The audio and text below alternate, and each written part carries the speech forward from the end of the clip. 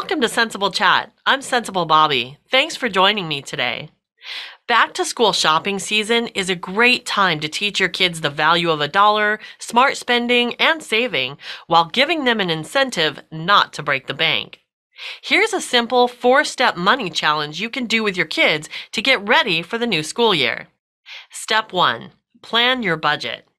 Think about everything you need to buy for them: clothes, backpacks, shoes, supplies, and set the amount of money you're willing to spend for all of it. Make a list of everything you need. Doing this makes following the challenge easy because you've already committed to spending a set amount. So if you come in under budget, you can afford to give your kids a cash prize for their participation. Step 2. Once you have a budget, let your kids know about the challenge. Tell them they're going to get a set amount of money to spend and they have to stick to your shopping list. Tell them when they can go shopping, and let them know that if they don't spend all the money, they get to keep half of what they saved. So if the budgeted amount was $300, but they only spent $150, they'll get to keep $75. If you have more than one child, make it a competition to see who can save the most. The winner gets an extra $25. But let them know that if there's any fighting, nobody gets a dime. Then encourage them to start searching for sales online or in the stores. They can make notes of any sales so they can come back to them when it's time to shop. Step 3.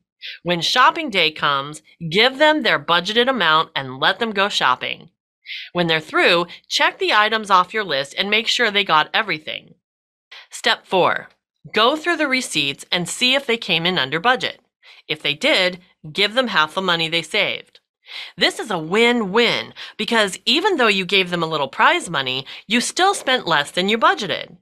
They earned some money and learned about shopping on a budget, and nobody had to argue about all the things they wanted to buy that you couldn't afford. You can go a step further if you want and offer to match some of the money they won if they choose to save it, but agree that it only goes into a savings account or a piggy bank.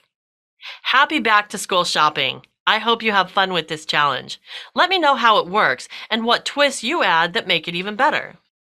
If you want a review of the step-by-step instructions, go to the resources page at sensiblechat.com under Budget Challenges. I'll also put a link in the show notes for this episode. Before you get started, think about the fact that planning a budget for back-to-school shopping might be tough if you don't have a household budget, because you may not know what you have available to spend. So if you need help creating your household budget or your back-to-school budget, get in touch with me and let's chat. All my contact info is available at sensiblechat.com. Thanks for joining me today. Be sure to subscribe to my Rumble channel and connect with me anytime on MeWe, LinkedIn, USA.life, or Gab. Until next week, remember, do the math, live the life.